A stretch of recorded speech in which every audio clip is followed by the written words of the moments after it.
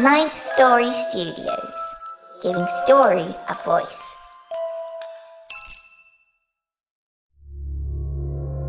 This podcast is part of the Dark Myths Collective. Visit darkmyths.org to discover more shows like this one. The darkness awaits.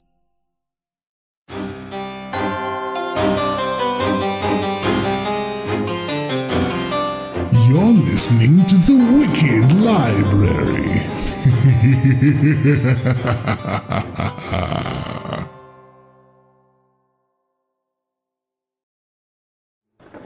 Warning. If you haven't figured out that The Wicked Library has strong themes of an adult, sometimes violent and decidedly scary nature, then by all means keep listening. Go on, it's just that you're not going to complain about it. Oh, you can try, but you'll be scoffed at and ridiculed mercilessly by the host, the narrators, the producers, and you could bet your dangling participle me.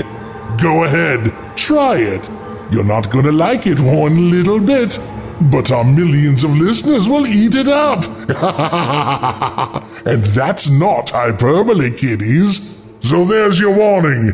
Enjoy the show, kiddies.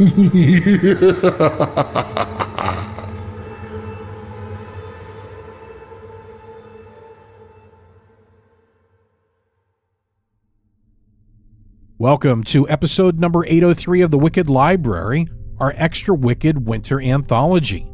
As always, before we get started today, a big thank you to our Patreon supporters. This episode would not exist without them. If you enjoy this show and want to help us keep making it, you should support us on Patreon. Not only do all of our patrons get a completely ad-free show, they also get the highest quality version of the show at 320 kilobits per second, access to our archives with the first 5 seasons, official bookmarks, and, depending upon the level of support, you'll get to hear our bonus stories before the free listeners. And at the $10 a month and above level, you'll get to hear our brand new show available only to our supporters, The Private Collector. The first episode of that show is included here today as our first story. And let me tell you, it gets even darker and more twisted as we get into episode 2 and beyond. So if you enjoy the story today and you want to keep hearing the stories as they come out, sign up today at patreon.com/Wicked Library to become a friend of the Wicked Library and a friend of the librarian. We're working very hard this season to make the show sustainable for season 9 and beyond, and we need your help to do that. Also, a big thank you to those who took the time to rate us 5 stars and write a short review on iTunes. Your ratings help others find the show, and honestly, we love hearing how and why you listen to the wicked tales we share. Thanks so much for listening to the show. And hey, please, if you enjoy the stories you hear, visit our website at thewickedlibrary.com, take a look at the show notes, click on the links for the authors, and buy more of their work. It keeps them making more. Now, we've got plenty of stories today, so let's go ahead and get started with the show. The first thing you're going to hear is Season 1, Episode 1 of our new show, The Private Collector, the episode entitled The Library on the Other Side of Town. This story was written by Aaron Vleck and is told by yours truly, Nelson W. Piles, and Addison Peacock.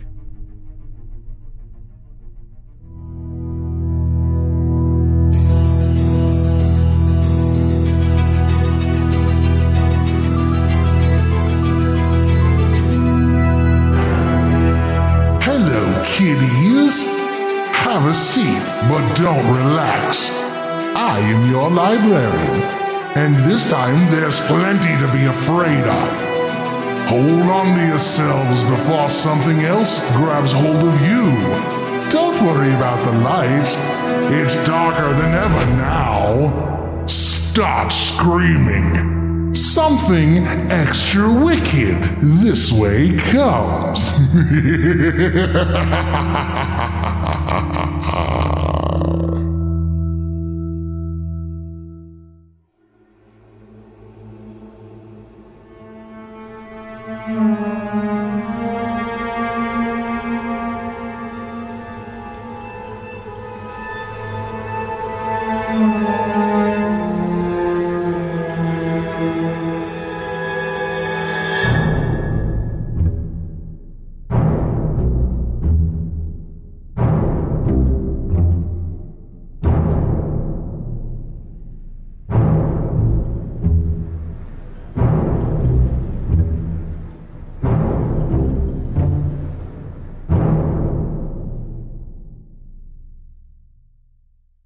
The Private Collector.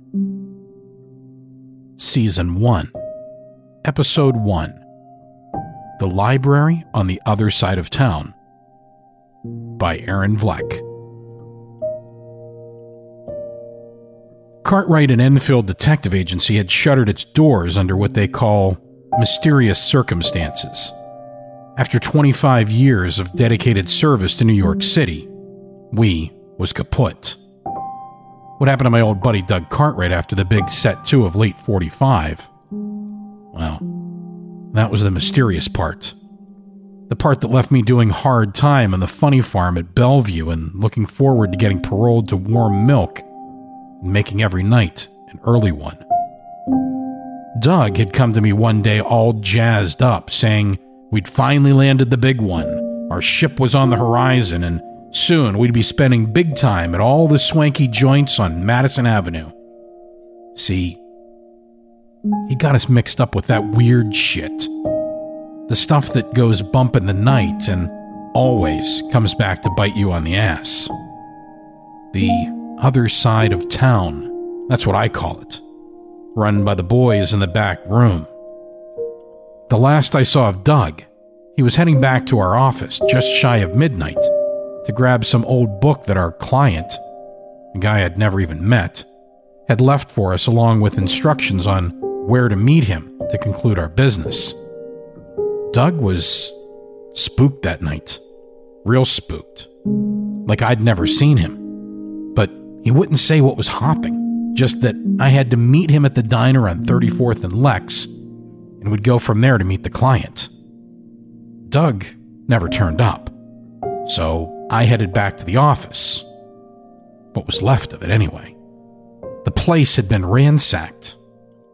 That is, before it was torched and then doused with God knows what. What set me off my nut was what I'd found on the floor, whimpering, half dead, and flailing around like a stuck pig. It sure wasn't Doug. But with all those extra parts squirming around in the muck on the floor, I didn't want to know what it looked like when it was still bright-eyed and bushy-tailed. I'd pulled my .38 and was about to dispatch the thing to whatever hell was reserved for that kind of high weirdness when the ceiling peeled back like a can of sardines and a star-shaped thing reached in and grabbed for me with its claws. I took a crack on the back of the head and woke up in Bellevue 2 months later. 2 months after that, I got my memory back. I settled up with the landlord about the condition of the office and grappled with the fact that my partner was gone and probably wasn't coming back from whatever piss-poor grave or netherworld hellhole had swallowed him up. I shuddered to think that what had been on the floor of the office might have been our client. And that star thing, who the fuck knows? New York was dead to me. So when I got a strange letter from my mother, a woman I hadn't spoken to in 5 years, asking me to go upstate and look after her stepdad, a man named Leviathan Roman I'd never even met, I wanted no part of it. But she'd said he had a big house, lots of money, and was basically a vegetable in a wheelchair. And I guess that changed my tune. A little extended R&R on somebody else's dime might just get me back on my feet.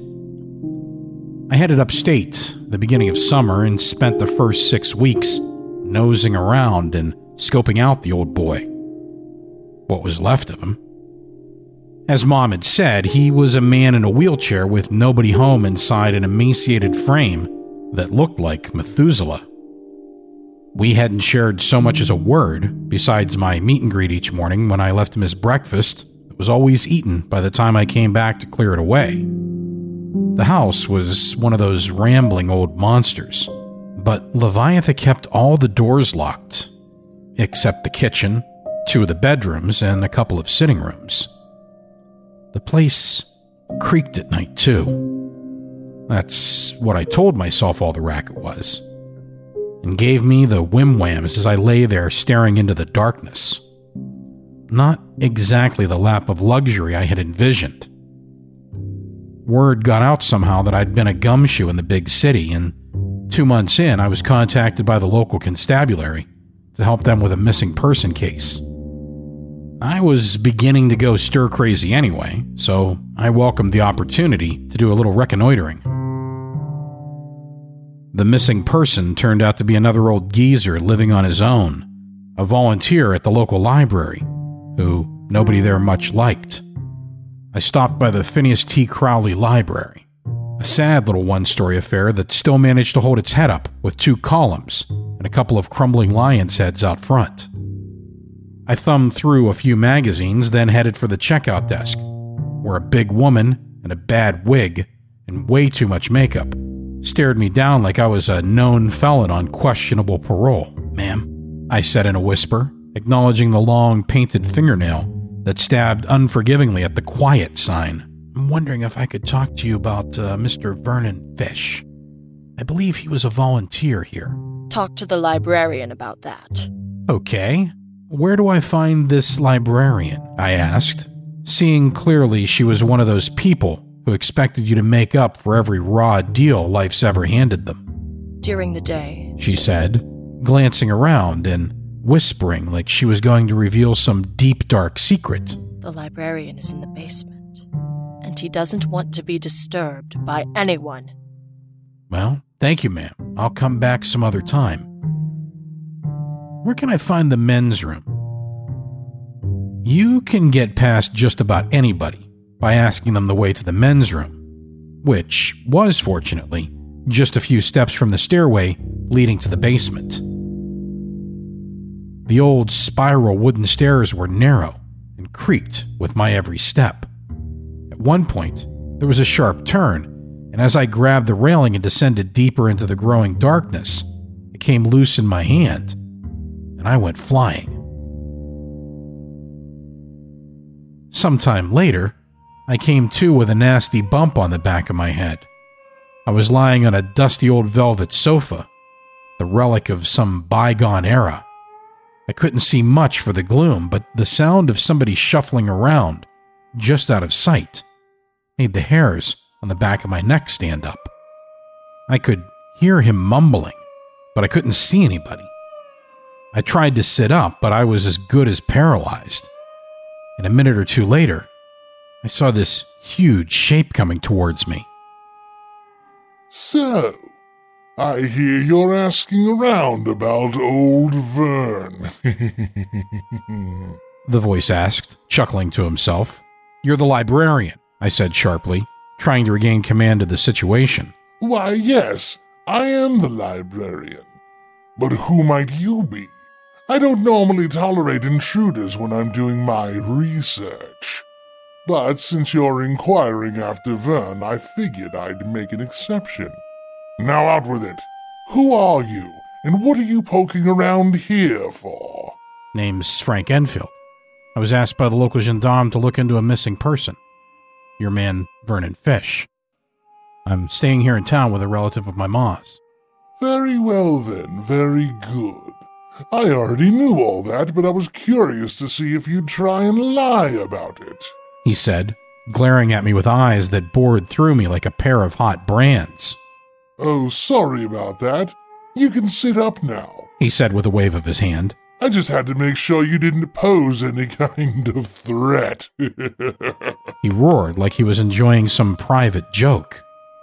I sat up, taking in the sight of the place. It was lit by 2 dim gas lights and a few candles. Every wall was lined with shelves stuffed with books, and boxes of what looked like maps filled every corner. "So, what can you tell me about this guy Fish?" I said, taking out my notepad. The librarian lounged in a huge, overstuffed chair, like he was the king of Siam himself. But he ignored my question.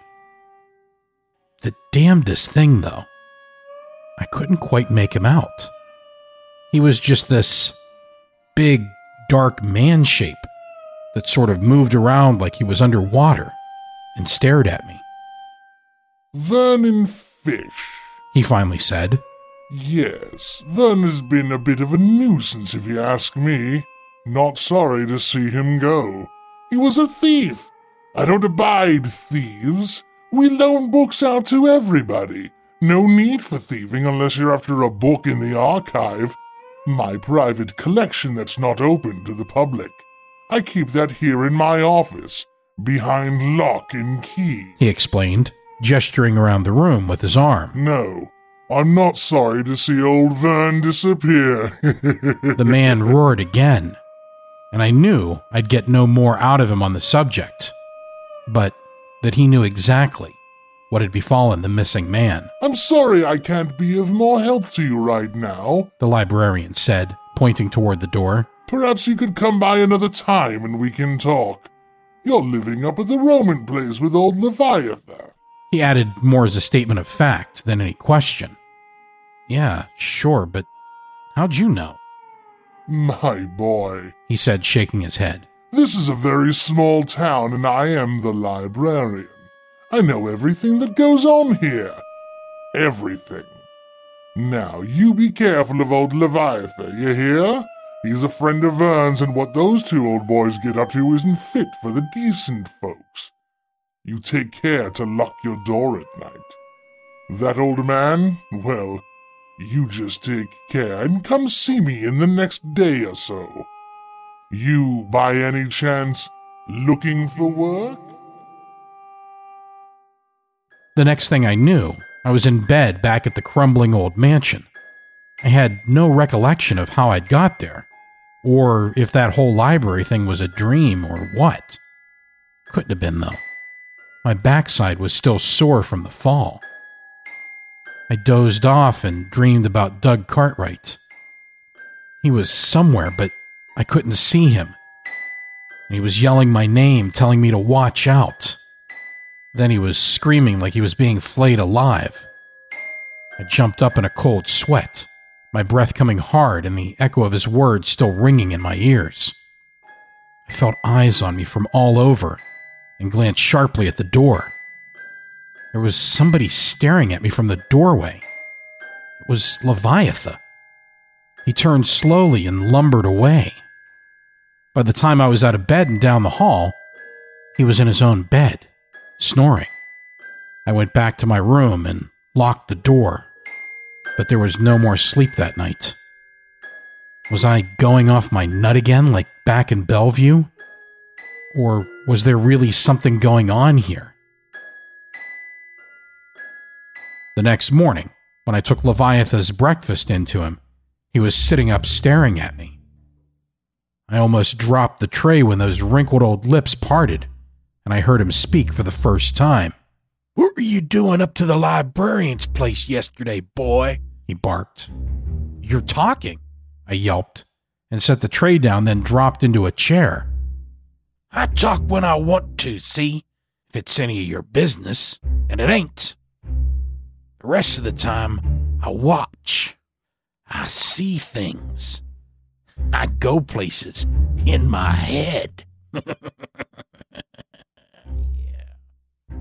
I know people like you never seen before. You know what I'm talking about. I can see it on you. I can smell it," he crowed with a weird grin, and I knew I was knee-deep back in that weird shit. "I think you best get on now," he growled. "Pack up and clear out on up to the hotel. I got guests coming, and I don't want you nosing around about Vernon Fish or anybody else, and I don't want you talking to that librarian fella." I was damn near tongue-tied. Usually, I got quite the mouth on me, and I've been called a wise ass a time or two.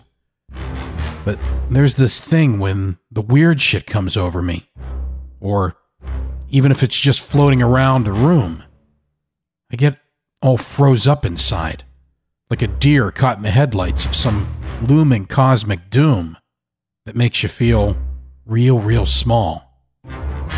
Not just you, but all the humans that ever was or ever will be. Like a kid seeing something he shouldn't be seeing for the first time. So I did the only thing I could do. I'll do that, sir. Yes, sir. Sorry to bother," I stammered like a chump. "I'll pack up like you say and be gone." You call up there, though. You need anything, all right? I said as an afterthought, and regretted it. Just get, Leviathan grumbled. But I was already getting gone, and 5 minutes later I was out the door and headed for the hotel, determined to call in the librarian, knowing I'd only be doing a swan dive from the frying pan into the bonfire.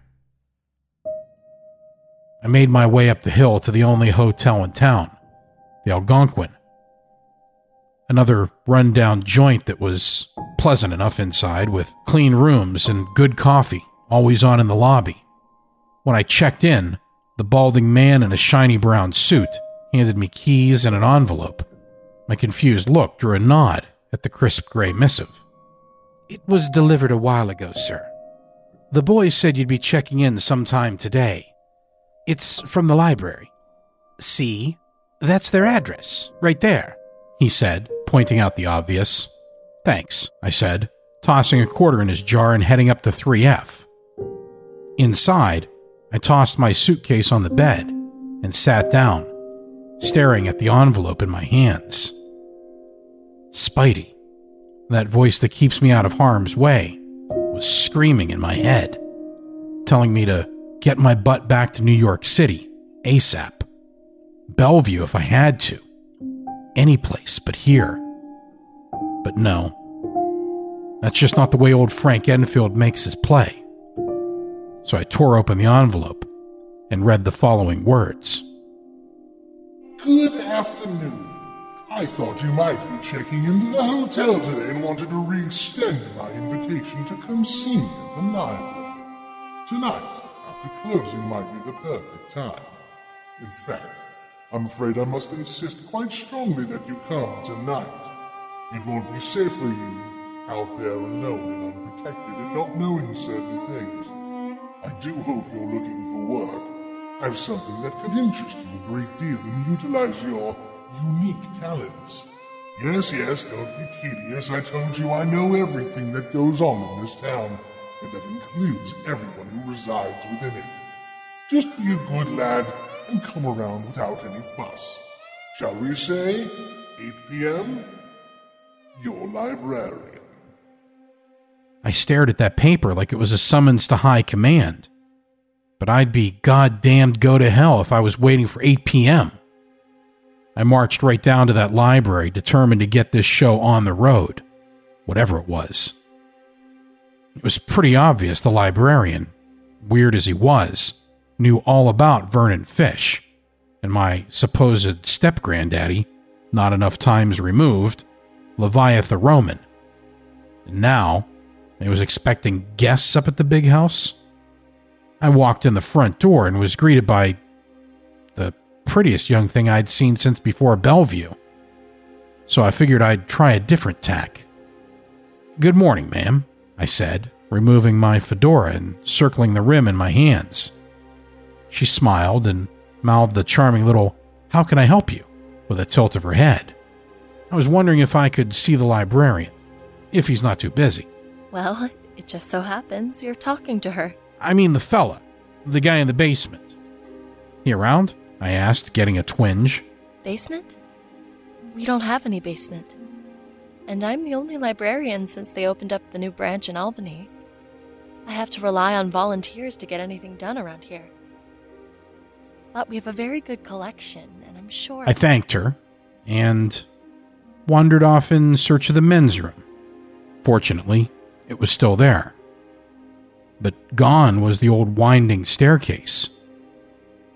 I scoured the place, but there was no stairs. There was no basement. And I almost staggered out of there and hightailed it back up to the hotel in a daze. There, I found the librarian's letter, right where I'd left it. I grabbed it in my sweaty palms. It was real. This whole gig was all real. But something was also very, very wrong. I stretched out on top of the bed and tried to sleep.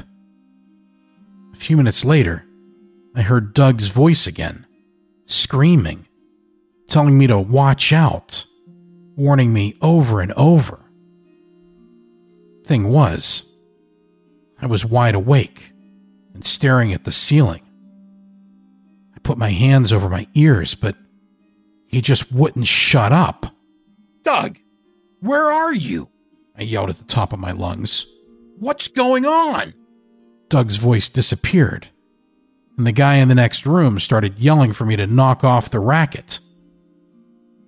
I got up and splashed my face with cold water, then set out into the late autumn afternoon. Walking past the library, I saw they closed at 7 p.m., so I grabbed a bite to eat and downed a couple of highballs to bolster my backside. At 10 of 7, I snuck back into the library and hid among the darkened academic stacks. Soon enough, I heard the woman I'd met earlier telling everybody to clear out, as it was closing time. Then, the front door slammed, the lock clicked, and I made for the men's room. Lo and behold, there was the old wooden staircase winding down into the bowels of a basement that, swear on my mother's future grave, was not there just a few hours earlier. Careful to avoid that loose railing, I tiptoed down, and at the bottom of the stairs, I came face to face with a massive set of carved wooden doors, with no doorknob, lock, or any visible means of entry. There was, however, an ornate door knocker that I lifted and banged 3 times, demanding entrance. The door immediately swung open, and the librarian stood towering over me. Well, aren't you the early bird? Do come in since you're here, he said, closing the door. I'm just going out on some rather urgent business, but I'll return in 1 hour. Wait for me here. Do not leave this room under any circumstances. Then he was gone. Just gone. I looked around the room, but he was nowhere. So I collapsed on the sofa and tried to get my wits together. That's when the thunder and lightning started in. The day had been sunny. Now it sounded like we were in the middle of a hurricane. I walked over and picked up a book. Then I heard the voices again. Doug yelling for me to save myself, get out of town before it was too late. All that kind of crap. I heard Leviathan's voice purring in my ear, saying he was sorry and he wanted me to come back to the mansion. I could stay as long as I wanted, that I should come tonight, now, right away. Then I heard Doug sobbing like a baby, and the old man laughing. After that, nothing. Like when you're waiting for the other shoe to drop. Minutes later, an explosion rocked the world, and even knocked me off the sofa, while a dozen voices started screaming in my head. Agony, pain, curses, and worse. I heard Doug again, and Leviathan wailing like Jacob Marley in chains. And then another voice Spidey told me was Vernon Fish, speaking in tongues and gibbering like an idiot. I curled up and laid there shivering like a scared pup, waiting, listening. But the librarian didn't come back. Somehow I pulled through the onslaught and later fell asleep, or passed out's more like it, and dreamed of books, ancient books, books leather-bound and out of legend, books with voices all of their own, talking in my head like they were men and women, each telling me their own story and begging me for help, pleading voices, crying, promising things I'd never dared wish for. I fell asleep after that, and all the voices drifted away, one by one. When I woke up, it was 8 a.m., and there was still no sign of the librarian. I rubbed my eyes and looked around. The door was open, and a shower of golden dust filled the beams of light falling from above. I stood up and looked for my jacket. On top of it was an old volume of handwritten notes with a letter sticking out of it. Figuring it was for me, I opened it and read the following. I decided to let you sleep. You really shouldn't have come so early last night against my expressed instructions. But it's just as well you did, as the evening's festivities were a bit more rambunctious than I had anticipated. The book in your hand was rescued from the clutches of Leviathan Roman, where it was being tortured and had almost lost its will to live. That's right, its will to live. Leviathan and his companions, including the nefarious vermin fish, had stolen this precious tome from my safekeeping, and I endeavored at great pains to rescue it. You see, the world is full of books that are as alive as anyone walking on 2 feet. In the wrong hands, well, let's just say we don't want them falling into the wrong hands. That is to say, any hands but mine. As I don't often leave the library, and it's a great effort when I do, and best avoided whenever possible, I need the assistance of someone like you. Someone with a knack for strange things who can keep his wits about him. Do you think it was a coincidence that you came here, Mr. Enfield? Was it old Leviathan who drew you here? Was it me? Or was it you yourself who was drawn to this place, this library, like a hungry moth to a burning flame? Does it really matter? Leave now before the library opens for the affairs of the day, but be back here tonight at 8 p.m. sharp. Not a moment before or not a moment after. And we shall begin. Your librarian. P.S. You might want to wander past Leviathan's house on your daily constitutional. You might find the progression of things interesting. I did just that, of course, and found that Leviathan's place had been destroyed. It looked like a tornado had chewed it up and spit it out, then torched the rubble. It kind of reminded me of my old office. I shivered in my heavy topcoat with the whim-whams, the touch of the weird shit on my spine. I did wonder, though, about my old partner Doug. What did he have to do with all this? I noticed something catch the light of the morning sun, and my hackles shivered again. Tiptoeing through the muck, I picked up an object and stared at it. It was an old U.S. Army WW1 dog tag. The name on it was Montana Z. Phillips III. I squeezed it hard and put it in my pocket. Montana Z. Phillips III was Doug's granddaddy.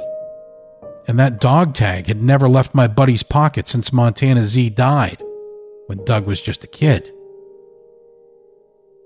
That night, at 8 p.m. sharp, I was standing in front of the librarian's door, just as he'd instructed, waiting to jump into what I knew was already well underway. I figured whatever work he had for me was bred in my blood and bones, and there was no way to face it other than full on for Sunday and both feet in to the knees. What happened next would be a far cry from Bellevue, and sure as shit certain to be a whole lot more interesting.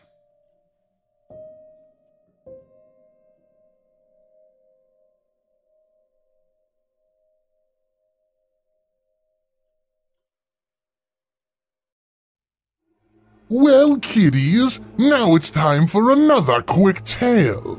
This one deals with a powerful hunger burning deep inside. A hunger so intense and so overpowering that when unstopped, it can transform a man into a beast. Let's find out what happens when Henry spends all his time in the basement, working on his inventions, and ignores the hunger deep inside. Henry, are you down there? Henry? Hungry. So hungry. Let me out.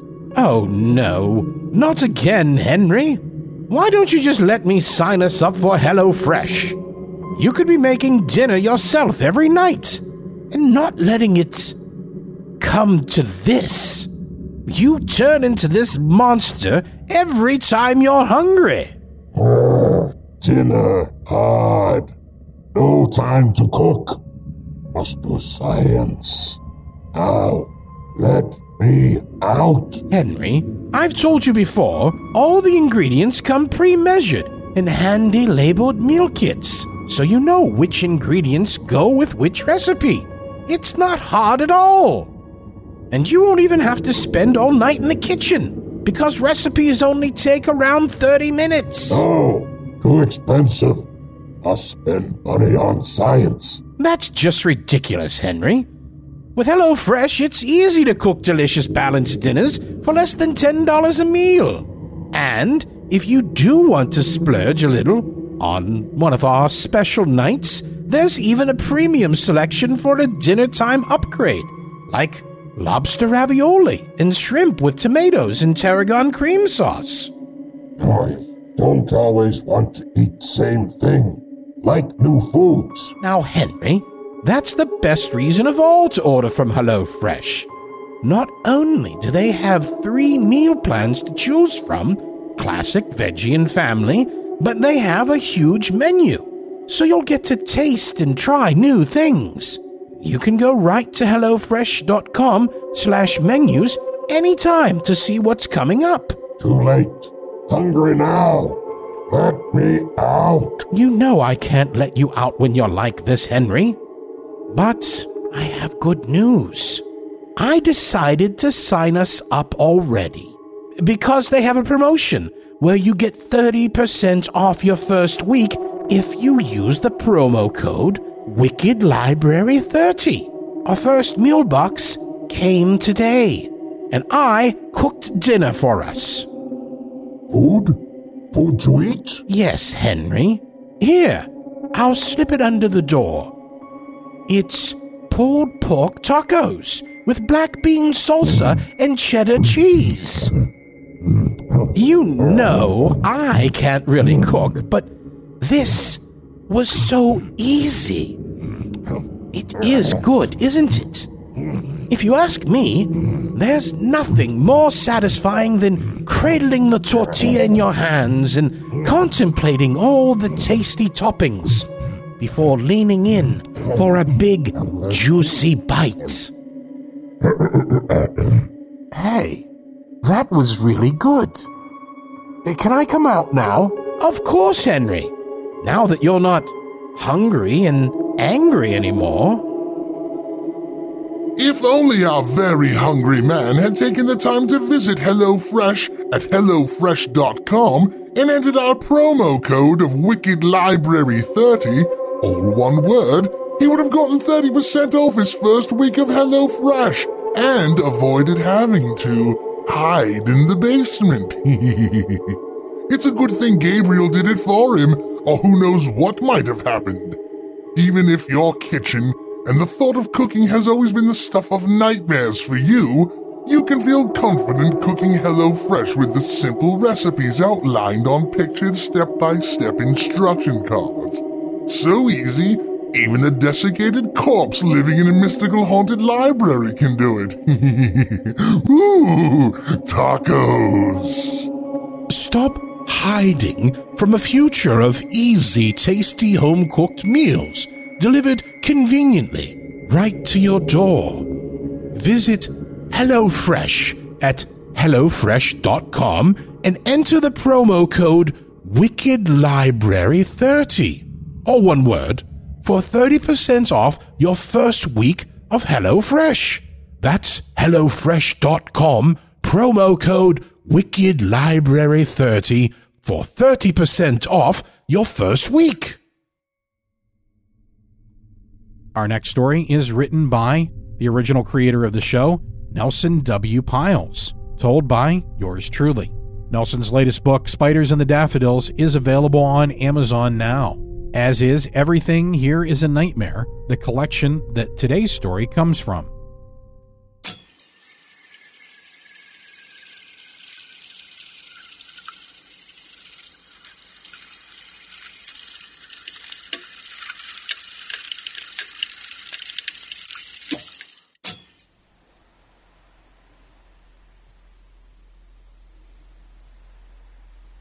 November 1946.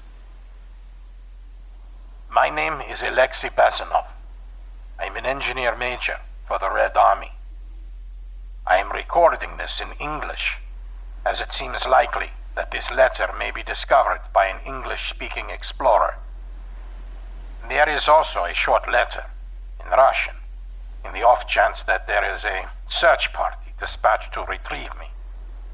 If you are hearing this, I am already dead. Very sad to say, you might be soon as well. There isn't anything you can do about it now. Stop looking around you. There is no one else here. But be assured, you are being watched. I am recording this, knowing what is about to happen to me. And honestly, what may possibly happen to you. Hopefully, it will end with me. I am a Soviet officer. Excuse me, a Russian officer. I no longer wish to think of myself as Soviet. I am a man, but sadly, it is why I am marked to die, and possibly you as well. It's not going to happen to you right now. You have time, but not a lot of it. Neither do I, so pardon me if I skip some things. It was built by the Japanese. They blasted rock in this forsaken part of the world and built the lighthouse. For all intents and purposes, it was a good idea. A generous idea. As you have noticed, it isn't very easy to get here by boat. So many ships have wrecked that the lighthouse was a blessing. But that's not why they built it. They sensed the coming war. They knew what was coming. They've always known what was coming. And this was their response. This was their weapon. This was their revenge. After the war came and went, the Japanese were defeated in a violent and severe manner, as were the Germans and, of course, the Italians. The world was safe again. And, of course, Russia carried on. We reclaimed this area, and, of course, the lighthouse, which, at the time, seemed like a fantastic idea. It was part of a string of other lighthouses on a 50-mile stretch along the coastline. The commission came down to retrofit the lighthouse with small atomic reactors to function without a full-time keeper. This idea, too, was a good one. What kind of life could one expect manning a lighthouse for weeks, months on end? The end is soon for me. So, as a major engineer, I was sent to oversee the construction. It was quite simple, really. The lens of the lights would rest in a mercury pool for ease of rotation, while reactor would ensure the light would not extinguish. Marvelous plan, really. I was, at the time, proud to be a part of it. The crewmen and I had been here a single day when it all started. The first order of business was to relieve the lighthouse keeper. He was an older man, named Yuri Denisov. Lifelong bachelor with minimal family. Ideal for the long stretches of solitude. There was a small boat poised to collect him and his meager belongings. Bring him back to the larger ship and transport him back to Russia. He was not here to greet us. My crew scoured the lighthouse to search for him, and in less than an hour, we had discovered what was left of him. At first glance, he appeared to be sleeping by the giant lens in the highest point of the tower, seated facing the ocean. As we moved closer, we saw that he had torn open his midsection with a small knife and tossed his entrails out the window. What was left was being eaten by the birds that were all over the area. The look on his face was one of resolve, almost relief. I assigned 3 men to take care of Mr. Denisov, made the decision to bury him at sea. Certainly not an ideal circumstance. After that decidedly bad start, the crew made it possible to live in the lighthouse until the reactors were installed. The lamp was improved enough so that the lighthouse would function without occupancy. But the lighthouse had occupants, and always will, I dare say. I will jump ahead for the sake of time. My time, specifically. It is running short at this point. In a record 3 weeks, the reactors were installed, and the mercury poured for the new swiveling lens. There isn't a reason this lighthouse shouldn't run for years unattended. It was a spectacular show of workmanship, and I am proud of the men who completed the work. They should have fared better. The reactors were, of course, in the lowest level of the lighthouse, and, as the saying goes, out of sight, out of mind. This wasn't hard to achieve, because the problem started almost immediately upon completion. The crew had broken out vodka, wine, and bread to celebrate the completion of the reactors, and they had done a very good job of incapacitating themselves. The lighthouse was lit up, and the men were being loud and reckless. And who could blame them? They did an amazing job, as I knew they would. We were set to leave in the morning to return home, so I allowed them to relax. The lighthouse is quiet, you see, even with the reactors. The only sound is the ocean. It's calming and soothing, even when in a storm. So, when the scream came, it was more than just apparent. It was terrifying. The scream came from everywhere at once. Someone dropped a bottle and it shattered. But not as shattered as the crew, who looked all around them. It was a scream of pure agony, and the men huddled together. No one said a word, even as the scream began to subside. The lights went dim, not out, was darker than it should have been. There was a gaping silence that was becoming louder than the scream. They looked at me as I was the officer in charge. I tried to remain as calm as possible until the scraping began. It sounded like someone raking a metal pipe against the curved wall in front of us. Huddled as we were, it was hard to move, but I was able to take one of the torches and scour the wall for the sound source.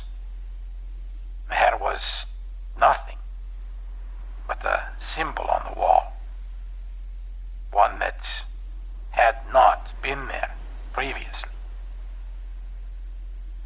No one knew what that symbol meant. No one but me, of course. It was Japanese for death. I did not tell the crew this, as they were already in a panic. The sound of metal scraping once more began, but this time from the center, where the crew were now all clutched together. One of the men screamed and the group separated quickly, making a circle. The men turned and looked as a young man howled with agony. He had a metal pipe impaling him from the top of his chest and onto the concrete floor.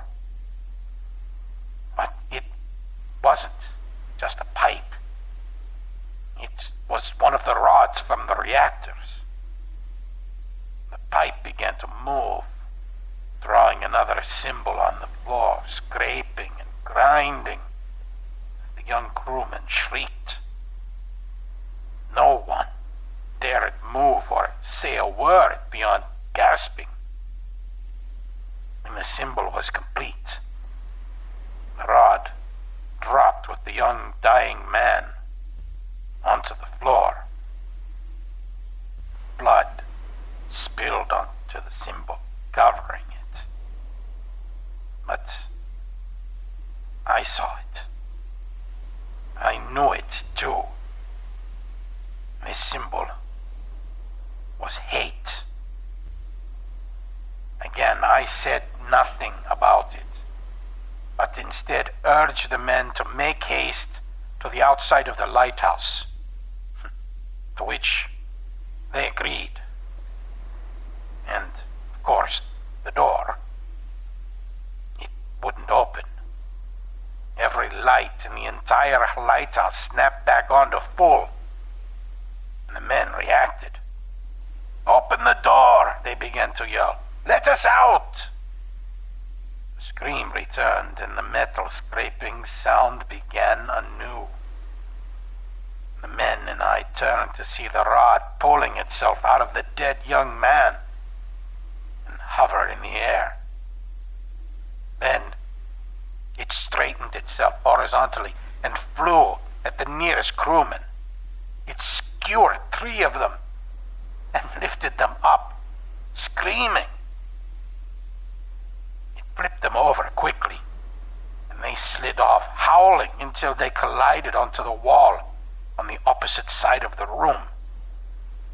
It made a sickening sound, crumpled, broken, dead and bleeding on the floor.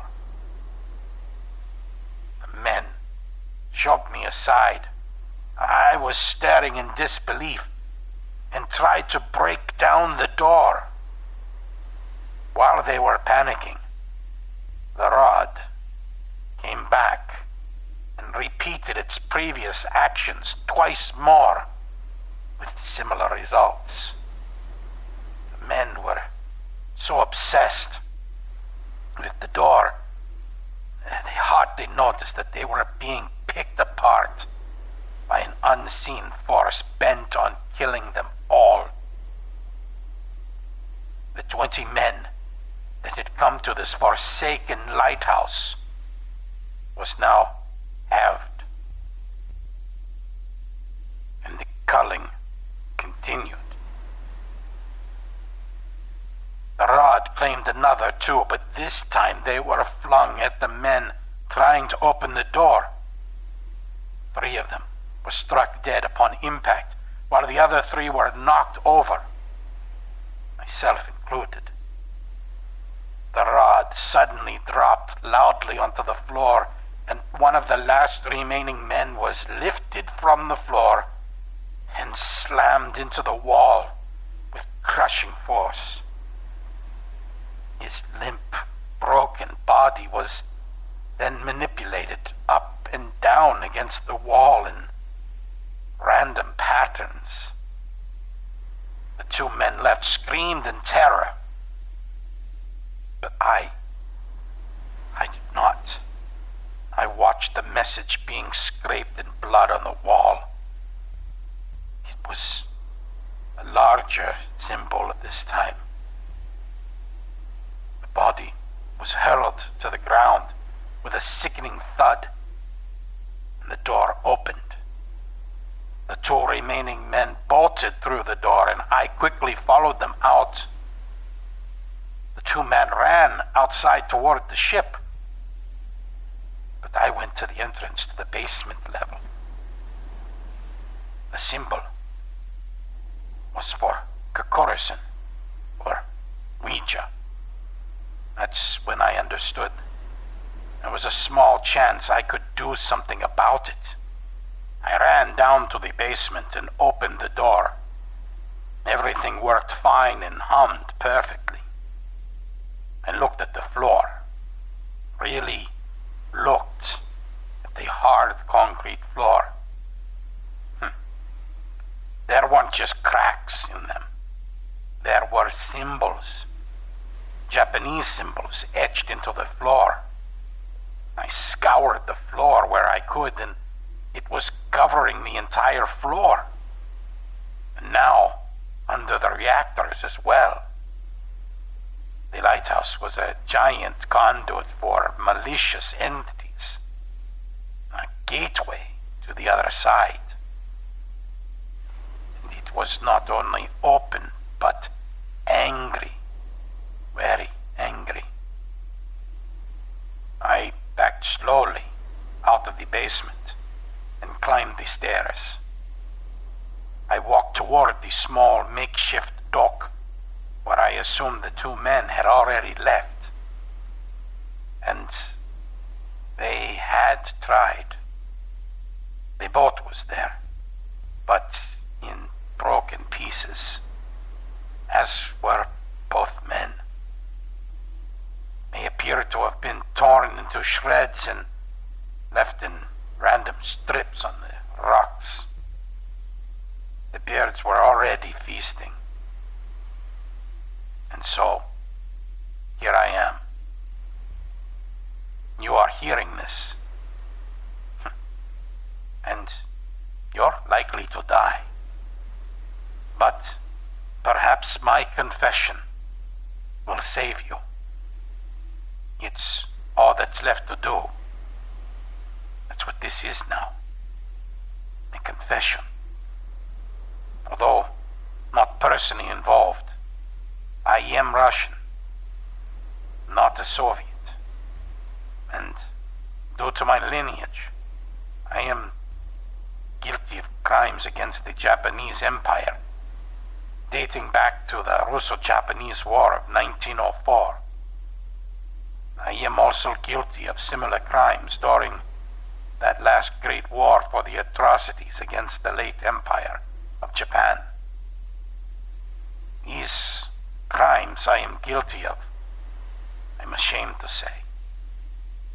I was a translator for the European forces as I endeavored to learn the language and culture in 1932 as a mere underling for the Red Army. My interceptions of transmissions led to the capture of forces in the Pacific, which led to horrible deaths in the gulags and prisons. I don't know if this will work to break this curse for whoever travels to this God-forsaken place. The removed head of one of the young men decimated earlier has just been flung in through the open window of the lens room.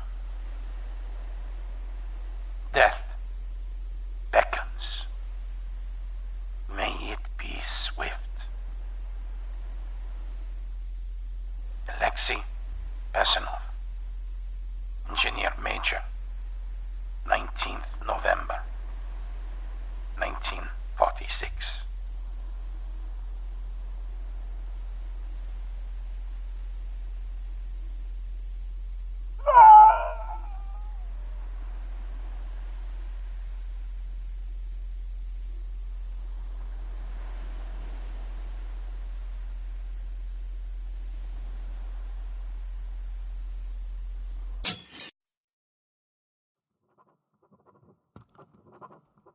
Dear Mike, as per our discussion, enclosed you'll find the curious recording left by the late Alexei Basanov, which appears to be authentic.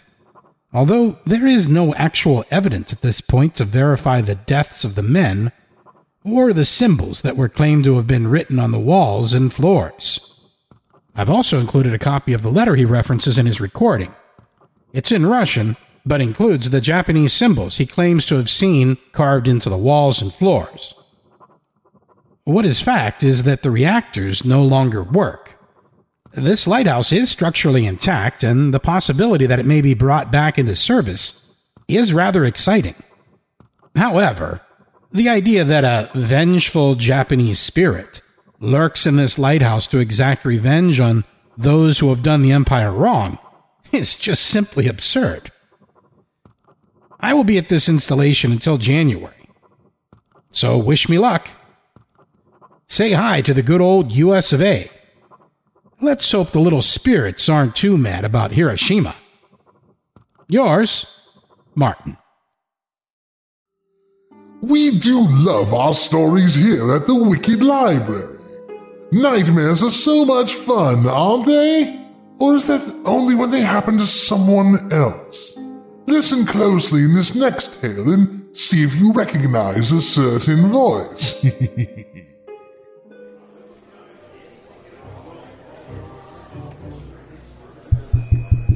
Okay, everyone. Time to settle down. Let's take our seats so we can begin.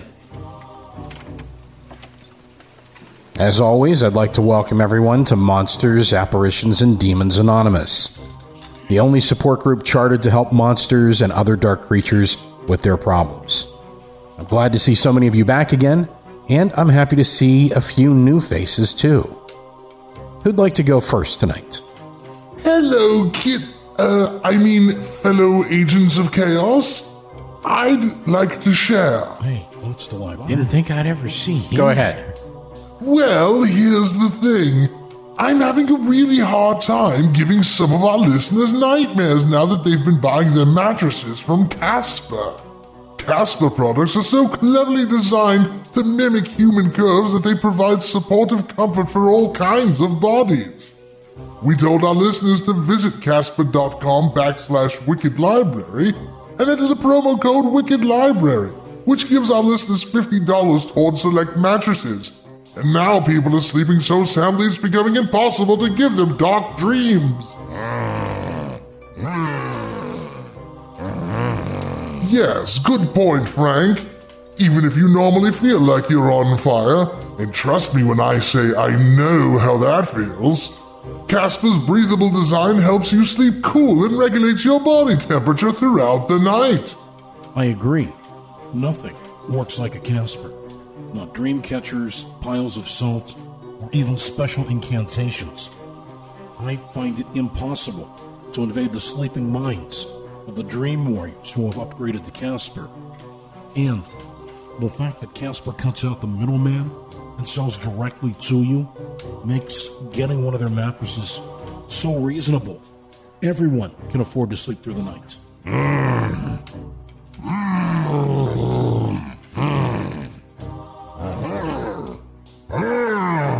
Right. The Wave has a premium support system to mirror the natural shape of your body. And the Essential has a streamlined design at a price that won't keep you up at night. Frank speaks the truth.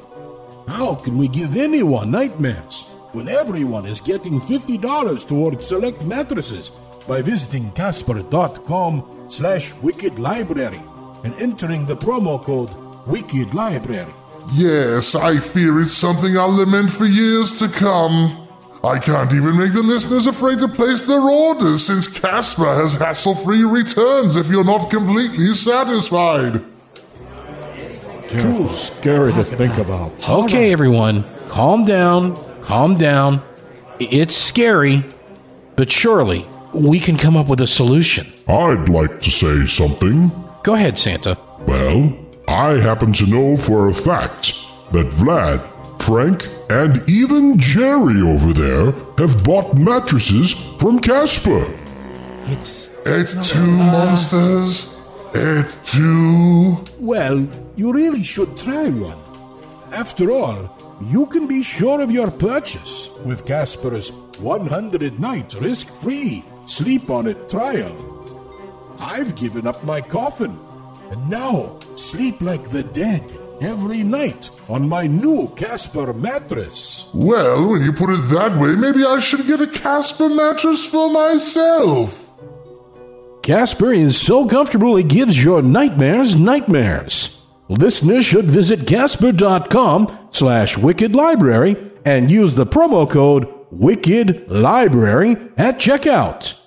Terms and conditions apply. Monsters are not real, but then again, maybe they are. The only thing under your bed is the floor. Do not attempt to burn the librarian. Any nightmares that you may have as a result of listening to the show are our free gift to you. You're welcome.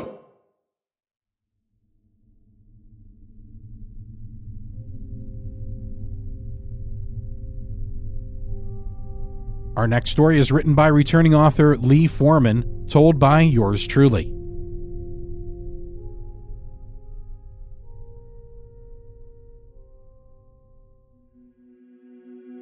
A Slithering Offer by Lee A. Foreman. My body and soul, the feast on which it would satisfy its cold, unbiased nature. It would make me a brittle husk in no less than 6 months. I contemplated the Kevorkian way, but could never garnish the result with enough good reason to commit suicide.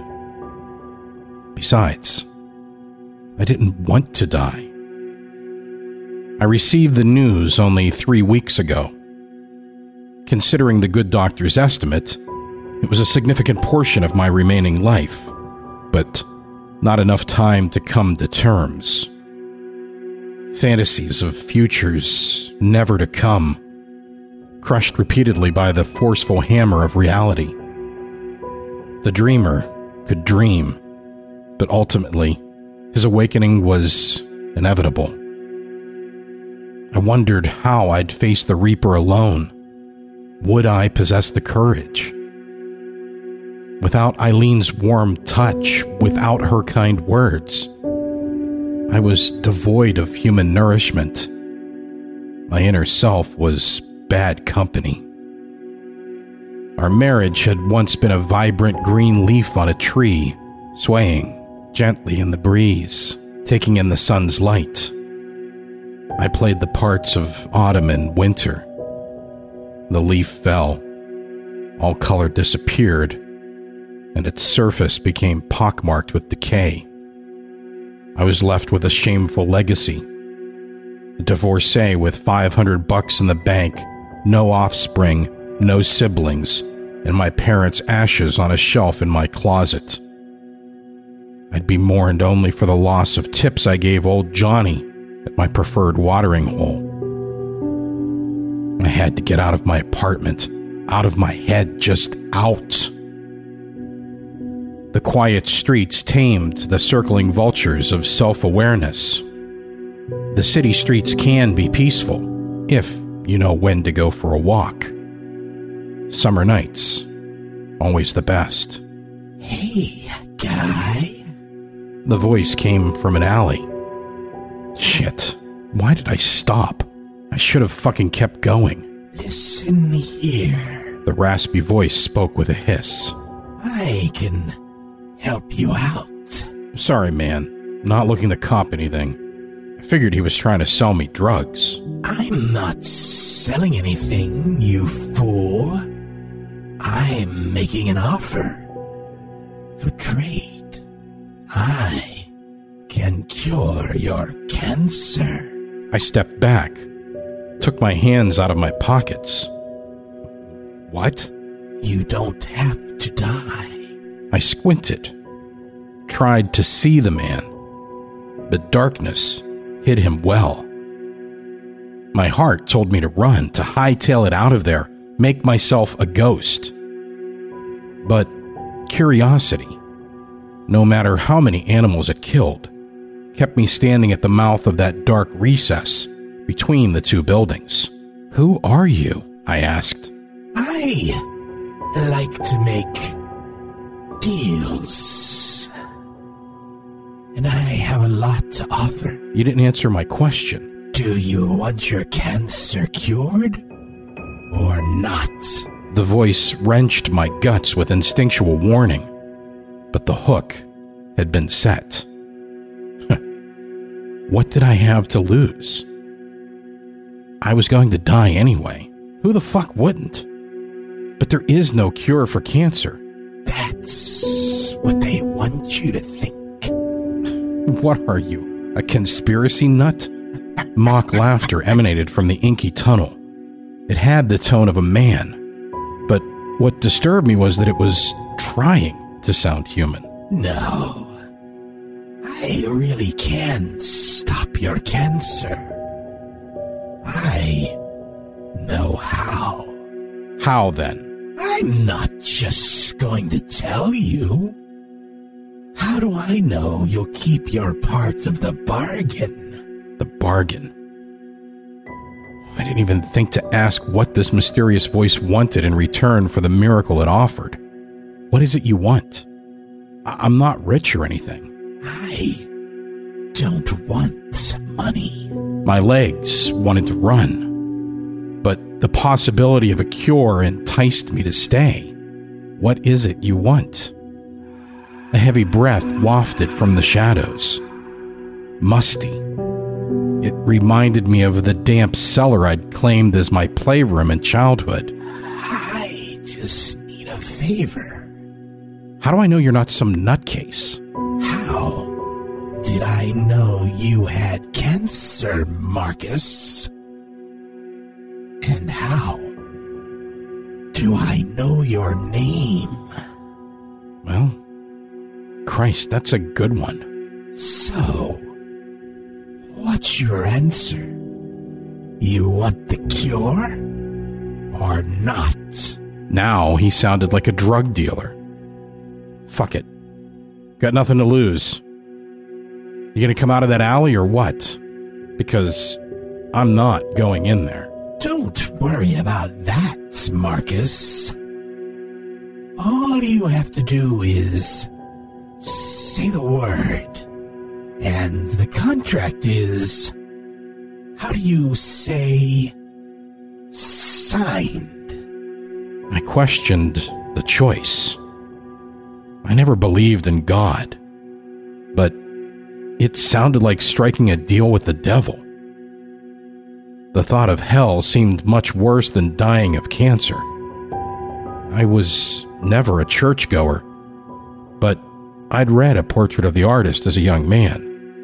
Another laugh echoed in the alley. No attempt to sound human was made. It came out coarse, like sandpaper against concrete. Your peers have misled you, the voice said. There is no heaven, no hell. Things are as they are. There is nothing more. Only things you don't know. What things? Never mind, boy. Just perform the task I require. And you shall have your cure. What do I have to do? There's a guy. I want you to deliver this package to him. A box wrapped in brown paper skidded from the shadows and stopped at my feet. A name and address were crudely scrawled on the top in black marker. You want me to deliver a package? That's it? This is bullshit. Oh, I Promise you it's not. Oh, there is one more thing. There's another guy. He hangs out in front of the building you'll be delivering that to. Bump into him on your way in. What do you mean? I mean what I said. Just bump into him like it was an accident. I don't get it. What for? I don't like him. Whatever, man. Walking 9 blocks to reach my destination didn't feel like a chore, more a respite from the horrors of my diagnosis. A brief lull from the routine of life and the sloping of oncoming oblivion, just beyond which lies a bottomless pit. With the hope of a cure, I had to avoid falling in. I came to the address, and there he was. The guy. He stood outside the door, leaning against the railing of the staircase, taking long drags from his cigarette. I watched him from the corner of my eye as I neared. He didn't pay me any heed. At the last step, I pretended to trip. My shoulder brushed against his arm. Sorry, man. Missed that last step there. He didn't say a word, only took another puff and blew smoke in my face. As I opened the door and entered the filthy apartment building, something tugged at my memory. Synapses fired but shot blanks. Something irked me about bumping into the guy on the stairs. Something familiar. I went to the 3rd floor, found the apartment, and knocked. A muffled voice answered. Who is it? Package delivery. Footsteps came to the door and stopped. Self-conscious discomfort traveled along the back of my neck, knowing he could see me through the peephole. The lock clicked, and the door opened. The look on his face told me he wasn't expecting a delivery. What is it? He asked. How the hell should I know? I just deliver them. He took the box, looked it over, and slammed the door. Mission complete. What came next? I was unsure. My throat tightened as I neared the exit, wondering if the smoking man was still outside. Be pretty fucking awkward running into him again. But he wasn't there. Relieved, I headed back to the alley where the stranger offered a cure. It was only during my walk back that I questioned the situation. What the hell was I doing? Was some fucking guy in an alley going to cure my cancer? When I thought about it, I couldn't understand why I went with it in the first place. What compelled me? Was it hope? Desperation? Either way, I was already into it. Might as well see it through. When I got to the alley, a hissing came from the darkness. So, I see you've completed your task. Yeah, I bumped into that guy and everything. Who was he anyway? You'll find out soon enough. The slithering monstrosity reached out and wrapped its snake-like tentacles around my body. It drew me toward its gaping ebon maw, filled with rows of fleshy suction cups. The orifice closed behind me as foul-smelling enzymes coated my body. As my flesh dissolved, my consciousness drifted from my mind. The creature assimilated my being. I became part of it, and it part of me. All of us together as one. And soon, I'd get to know the guy I bumped into very well. He would also develop terminal cancer. No doubt he'd take the deal, just as I had. Same as the man who had bumped into me.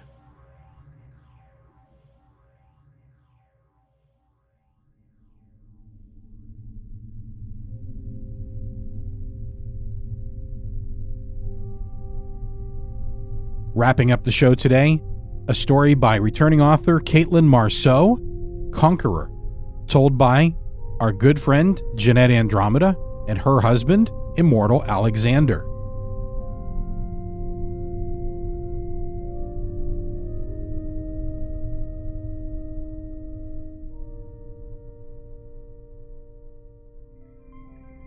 Conqueror by Caitlin Marceau. Go make me a sandwich, bitch! Yeah, go make me a fucking sandwich. Someone echoes, their voice loud in the headset and ringing in your ears. What a fucking noob! You snort, pausing momentarily mid-sentence to take a gulp of your neon green fizzy drink before talking into the expensive mic once more. Learn how to shoot or GTFO, comprende? You're met with laughter mixed with crackling of static from poor internet connections and background noise from the other players. I'm trying to, but I can't. What, hit the wide side of your mother? Trust! We know. The kids howl with glee, the exception being one undignified, "Hey!" And you smile at your cleverness, leaning back in your leather chair as you watch the final kill cam. Aw, there it is! Someone calls out, and you watch as your avatar, your gamer tag, Conqueror, glowing yellow over your souped-up futuristic soldier, jumps behind another player. Aw, shit, you're playing as one of the new characters they added. No wonder I didn't recognize you. Someone says over the channel. Fuck yeah, I am. This one handles pretty sweet, too. Might stick to using this melee one for a while. You watch as your soldier knifes them in the back, ending the match. Yes! A kid calls out, yelling over the sea of other voices. That's what I'm talking about. Way to fucking go, brah. Obviously you're the last kill of the round. Figures. Aw, don't feel bad. You say with mock sympathy. Not everybody can be this good. Just feel honored I've graced you with my digital presence. Ugh, so humble. Dick. Whatever, dweebs. You say to the group. Dweebs? What are you, 40? One of your friends, Kmar94, jokes. The group laughs at your expense and you swallow hard in annoyance. Shut up, you shit shooter. Don't you know Retro's in? Get with the fucking times. Conqueror, out. You say loudly before powering the console down. You take another swig of your drink, hating the overly sweet taste of it on your tongue, before pulling the headset off and getting out of your chair. The footrest springs back into place as you stand. You haphazardly brush crumbs from yourself with the back of your hand as you cross the room and put the controller and mic down on the shelf of the TV cabinet. You press the small button on the side of the massive screen, turning off the TV, and head to the kitchen to dump the remainder of the drink down the drain and chuck the can in the recycling. The floorboards of the old apartment squeak under your weight as you lazily shuffle into the kitchen. You groan to yourself as you notice the phone on the coffee table lit up with notifications, and with an even louder groan, you realize they're from your colleagues, and you can't help but scroll through a few of them. You were were supposed to order more orange aprons for the store. Reads one of the texts. I need you to come in early tomorrow. Marion called in sick, so I need you to work the full day. Reads another. Oh, fuck off. You mutter to yourself. Continuing into the other room, you lean against the counter as you pour the green liquid into the sink, trying not to pay attention to the hissing noise the carbonation makes as it hits the metal, or wonder what kind of lasting damage it'll do to the inside of your stomach if you keep drinking it. You don't even like it. You'd only bothered to pick up a can at the convenience store near your house so you can finally know what it tastes like and why the kids you talk to online like it so much. It turns out the drink is a confusing mix of too much sugar and extremely sour candy. You chuck the empty metal can into the small recycling bin beside your garbage can and cross the cramped room to your fridge. You pull open the handle, which is still slick with a bit of grease from your supper the other night, and you take out the cardboard box of leftover chicken. You open the lid, your stomach rumbling, and groan in annoyance when you notice the food is past its prime, a few patches of white fuzz growing on the top. Waste not, want not. You mutter. You grab a fork and a knife from the nearby drawer and slice at the chicken. When you're convinced you've excised most of the mold, you throw the good meat in a bowl, place it in the microwave, and heat it up as you chuck the box and the remainder of its contents in the trash. Before the 2 minutes are up, you take the bowl out and start shoveling food in your mouth unceremoniously. It's pretty bland, especially without any gravy, and it's definitely not hot enough, but you know it could be worse, and you're calling it a win. As you chew your food, the kitchen's silent but for the wet smacking of lips. You hear your phone start to vibrate from the other room. You ignore it, letting the call go to voicemail. But when it starts back up again, you cave and decide to answer it. You put the bowl down and move quickly into the living room. You check the caller ID and groan before answering. Hello? You mumble into the receiver. Jesus fucking Christ. I sent you like 7 messages. The man on the other end shouts. You never put your phone down when you're at work, but you don't think to check it at home? Sorry, I was in the middle of... I don't care. He says flatly. I need you to come in early tomorrow and stay until closing. Come on, I have plans. You say, looking across the room at the console. Cancel them. But... You're on thin ice. You're never on time. You don't do what you're supposed to do. And God knows why you think you can routinely call in sick. So don't push me. I need you to come in early.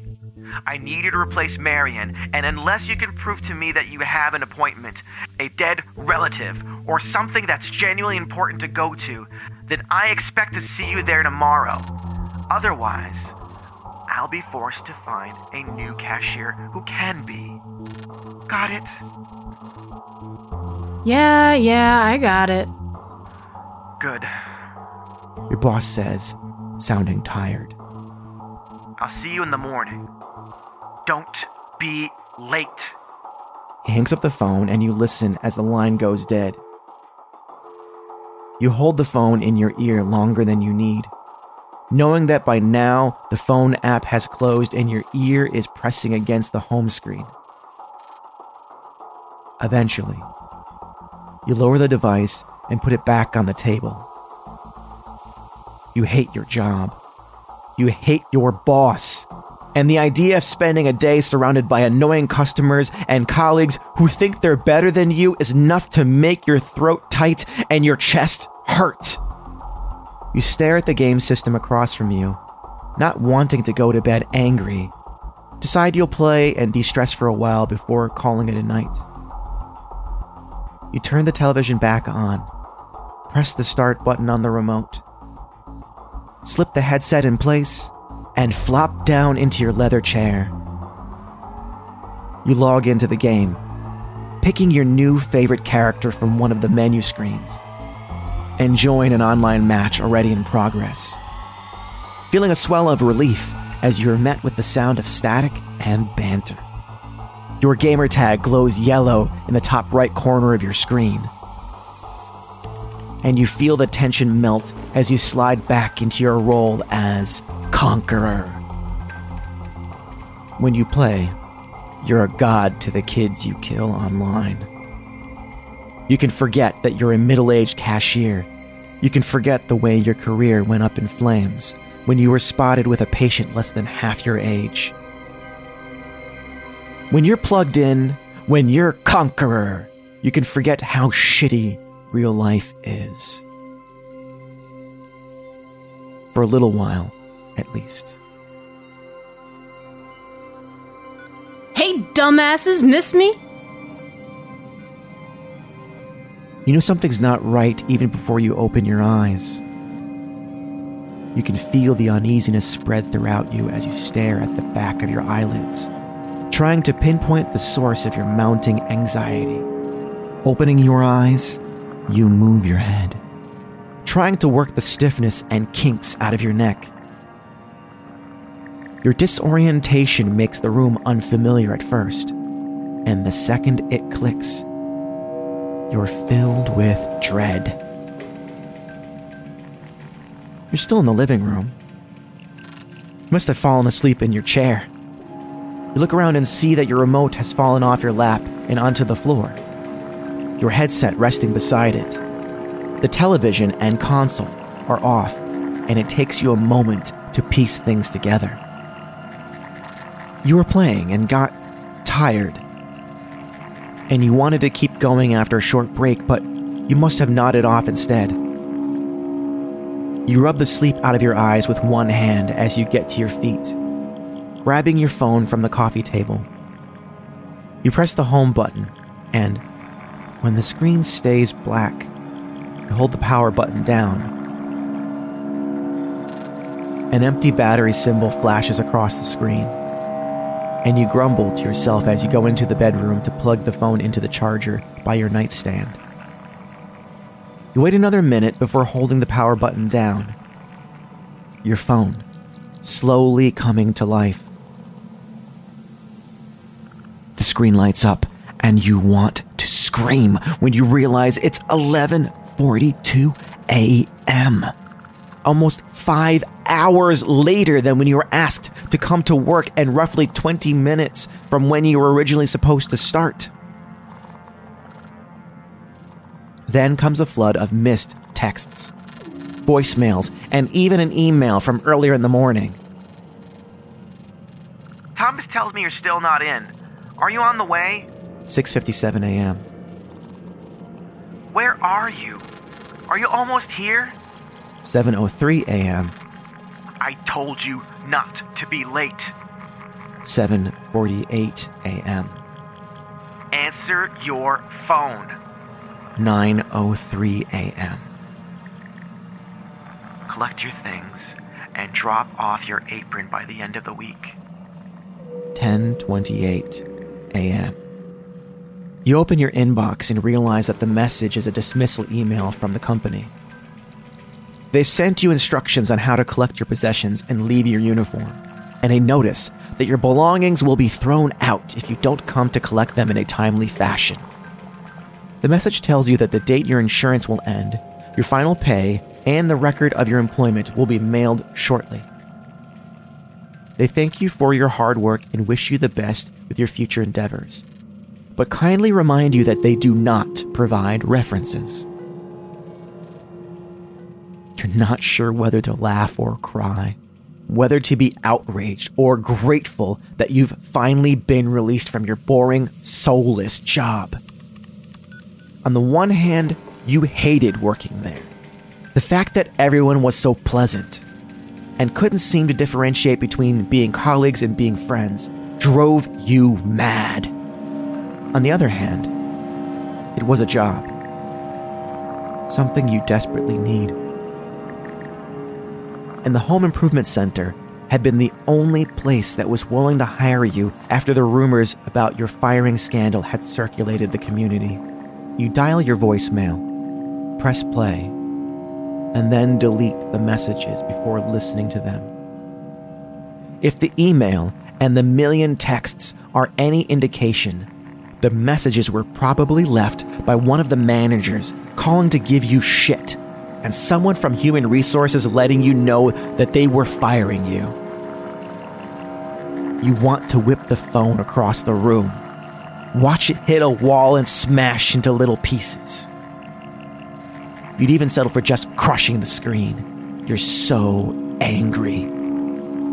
But instead, you power down the device and return it to its spot on the nightstand. You take the pillow from your bed, hold it over your face, and scream into it. You know it's obnoxious of you. Childish, even. But it helps relieve some of the anger threatening to push you over the edge. You get up from your spot on the edge of the bed and head into the kitchen. You put a pot of coffee on and lean against the counter as it brews. You debate sleeping the day away, but decide against it. There are more productive ways to use your rage. As the coffee brews, you head into the washroom to clean yourself up. You take a quick shower, towel yourself dry, and throw on an old t-shirt and a pair of baggy sweatpants. You head back into the kitchen and pour yourself a large cup of coffee, taking a sip while it's still flaming hot and enjoying the way it leaves a trail of heat down your throat and into your stomach. Now it's time to get down to business. You turn on the television and the console, grab the remote, and crawl back into the leather recliner. The familiarity of the seat, the squeeze of the headset, and the weight of the controller in your hands put you at ease. The day's been rough and you need a pick-me-up. The light on the machine glows green, and your pulse quickens as it signs you back into the game. You scroll through the characters, excited to see they've added someone new to the roster. And you select them as the game loads and finds you a group to play with. You smile as it drops you into the middle of a battle, and you feel instantly better as you fire a clip into an oncoming opponent. No way! Someone calls through the headset. Oh shit, y'all! Conquerors joined us. Yup. You say with excitement. You guys ready to watch a real pro play? We're all dead. Someone says in the mic. Oh, sweet! You're playing as the new gunner they added. You know it. You say, struggling to make your voice sound right. It's hard sounding like a teenage boy on a normal day, and the effort of it strains your throat. You'd rather sound like a teen than yourself, so you force yourself. You've seen how vicious the online community can be, and you know what could happen if they decided to turn against you. You move your character forward, a thrill running through you as you start playing. You move your avatar across the map, dodging bullets and bombs as people are ripped into shreds beside you. You're never on during the day, Kmart95 says through the mic, cursing under his breath as you shoot him. So shouldn't you be at school or some shit? Shouldn't you? He snorts. Yeah, but I had my mom call me in sick before she left for work because I wasn't feeling well. You can practically hear the air quotation marks. Oh, savage. Why are you home? Slept through my alarm. Idiot. You can't disagree with him. Maybe, but I'm an idiot that's gonna kick your ass. You're an idiot that's gonna try. The two of you play a few more rounds of the free-for-all mode, each of which you most definitely won, before opting to play a few team rounds. Sure, there's not as much glory when you win with another player, but this kid just gets you. He understands you, even if he maybe doesn't know everything about you, and it makes you happy.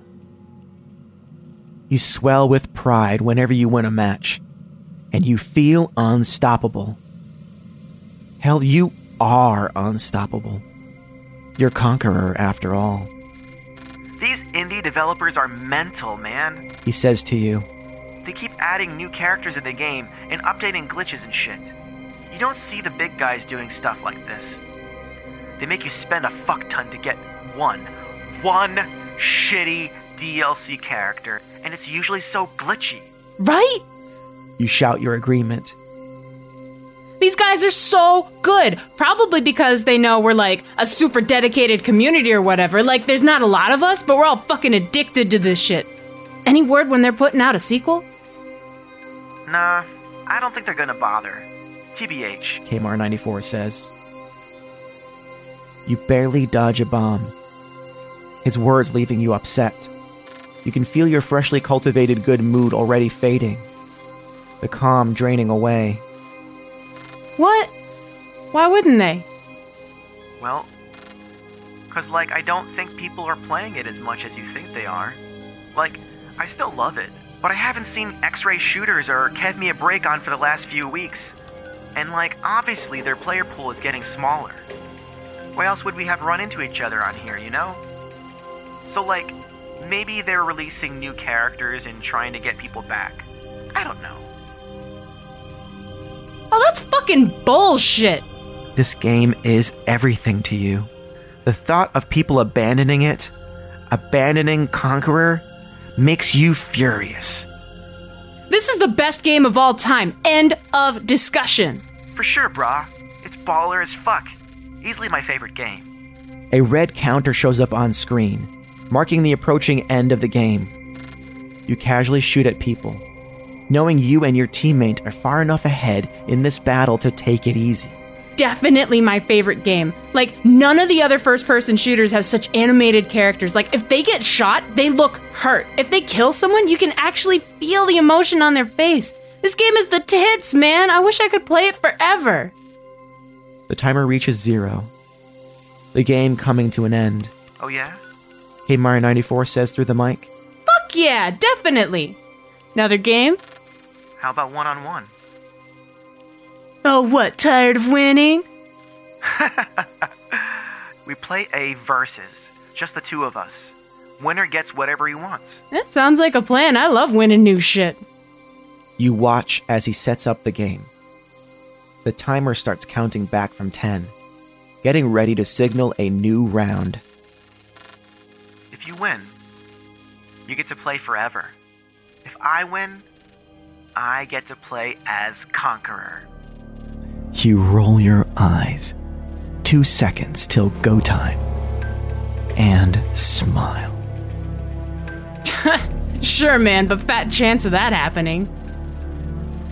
A green go flashes across the screen and your soldier takes off, sprinting to the nearest weapon catch and picking up your favorite shotgun and Bowie knife before moving through the map.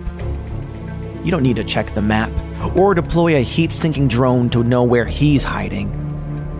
He's a predictable player. You've mentioned that to him more than once, and you're sure that, as usual, he's parked his ass behind one of the sand dunes on the edge of the map and is getting ready to snipe you.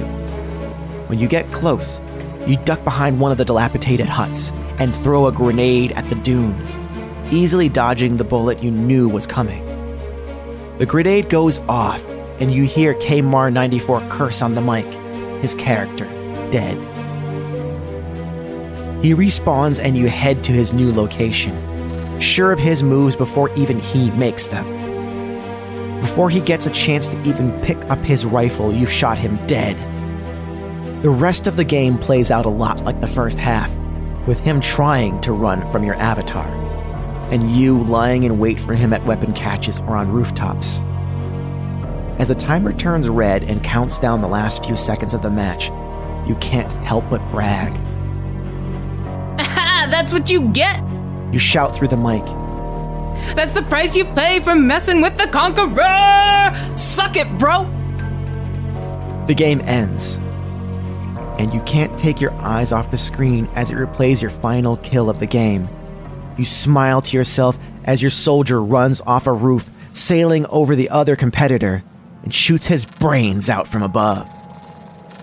You can almost see the moment the other soldier knows he's going to be shot. What almost looks like a glimmer of annoyance passing over his face. Oh, fuck yes! You shout again. Better luck next time, my man. No worries, he says calmly. So I'm thinking I want you to buy me this new skin I was eyeballing online, and maybe a new remote, because the battery doesn't last on this one. Hope your mom doesn't mind you borrowing her credit card. You laugh. I'm not buying you anything. He says sternly. I told you that if I won, I would get to play as you. But if you won, you'd get to play this game forever. It's pretty much a win-win, so... No, it's not. I'm not giving you my login, so stop being a sore loser. Now, should I fucking DM the web pages to you, or should... I don't need your logins to play as you. I told you, I'm not letting you play as Conqueror. Fat fucking chance. Stop being a creeping pony up. Stop talking, he says, voice deeper and distorted. You open your mouth to tell him something's wrong with your mic, but the words don't come out. You try again, but still, you're silent. You try to reach for your throat, but you're frozen still. The TV flickers, and you watch as Kmar94's avatar fills the screen, smiling at you, and reaches a hand through the screen. If you could, you'd be shouting. But you can't, and so you stare as the soldier pulls his body through the frame of the flat screen, as he materializes in your living room. His computer-generated form is replaced with a solid human body. Only the person standing in front of you looks nothing like a super soldier from the game. The tall mass of muscle is replaced with the short, wiry build of a preteen boy. He looks delicate, almost frail. And what used to be a close-cropped military cut is now a mess of greasy brown waves. He straightens up as he approaches you, and although his movements seem relaxed, his eyes are filled with panic. You're so much older than I was expecting. The boy, the thing, admits to you. His voice is deep and whispery, and it definitely doesn't belong to the body it's coming from. Or maybe you're exactly as old as I thought you'd be. And it was just Kmar94 who was surprised by your age. I can't tell for sure. You try to force yourself to your feet. Try to fight whatever's keeping you fixed to your chair, but it's no use. That's not going to get you anywhere, he says. A deal's a deal, and you get to join all your friends and keep playing from now until forever. But now I also get to play as you. Like I said, everyone wins. He reaches a hand towards you, and the terror is so intense that you wonder if you'll throw up despite being unable to move. The boy grabs your throat and pulls you out of your seat, dragging you towards the television. You try to scream, try to fight, but you can only watch in horror as he reaches back into the television, the preteen body morphing back into a super soldier once more, and pulls you in with him. Aw, shit, they added a new character! Someone screams into their mic. Another one? You only just noticed? I'm not observant. It took me like a month to realize Kmar94's tag was deactivated. Eat me. And fuck yeah. I mean, the armor's a little flashy, but YOLO, right? The game timer flashes red, the match almost over. Oh, ugh. Yeah. That's like the brightest fucking blue they could have used for body armor. Like, ew, no. Control, Alt, Delete, please. I think it's pretty sweet. The fourth player says. Your body is made to run. Feet slipping on the sand as you try to get to the weapon's catch in time. But you see the grenade heading towards you and know with certainty that you won't make it. It lands at your feet and explodes, ripping holes through your body and flaying skin from bone.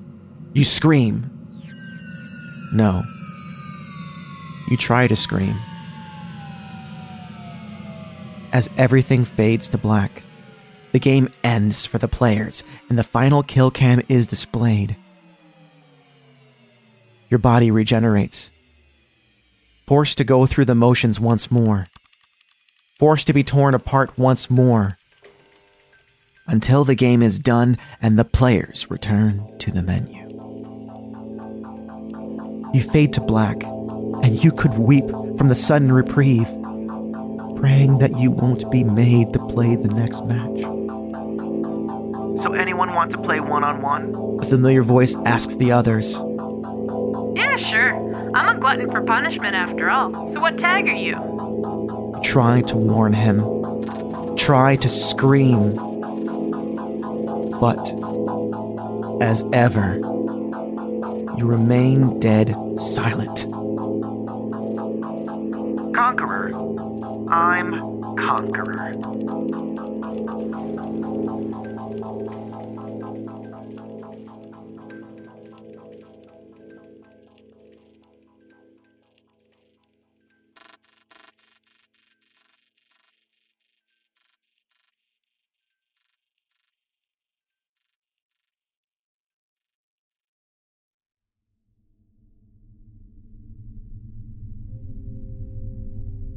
Thank you for listening to today's episode of The Wicked Library. The Wicked Library is a Ninth Story Studios production. ninthstory.com. If you enjoy the show, please consider supporting us on Patreon at patreon.com/Wicked Library. You can be a part of helping keep the shows coming for as little as $2 a month. All supporters get wicked fun rewards like bookmarks, access to our archives, bonus stories, and more. The more generous you are, the more wicked the rewards are. And, of course, those supporting the show at $10 a month and above will get access to our new show, The Private Collector, set in the world of the Wicked Library and exploring what the librarian does when he's not introducing the show. Complete credits and full show notes, including links and information from today's episode, can be found on thewickedlibrary.com. You can also find links to our Twitter, Facebook, and iTunes page.